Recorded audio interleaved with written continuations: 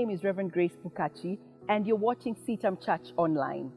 I just want to say thank you so much for your comments on last week's video on betrayal.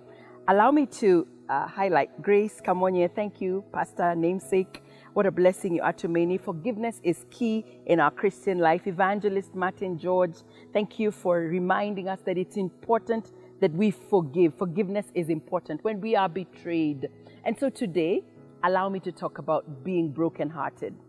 You see, when you go through betrayal and you're hurting and your heart feels like in pieces, then we talk about being totally brokenhearted.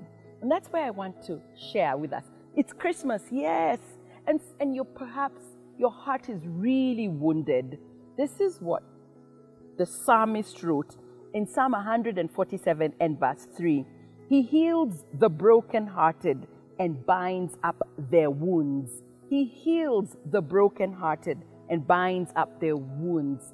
Our Lord Jesus came down to this earth, and He knows the situation you're in. We're about to celebrate Christmas, and you don't even feel like you need or want to celebrate Christmas because one, you've been betrayed, and now your heart is literally feeling like it's in pieces.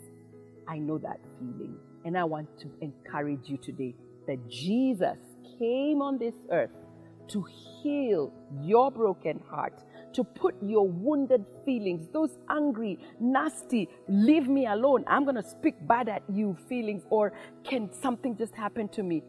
On this same platform, I've talked about suicide. That's not an answer, because Jesus came to mend that wounded space, that brokenness, that ouchiness, that I don't know what you want to call it. I'm here to tell you today that Jesus cares. Yes.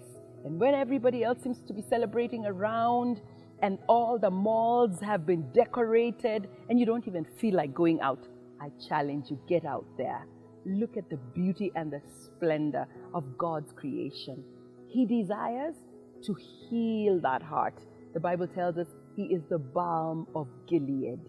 He desires to heal your broken heart. Talk to me.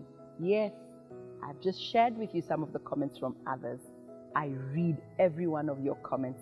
Yes, I read even those of you who don't want me to talk to you because I'm a lady pastor. Jesus cares. He cares for you because you are wounded right now. My prayer is that healing will be your portion. Father, I thank you for my viewer who's so devastated right now and they're brokenhearted. Would you mend and heal that wounded heart?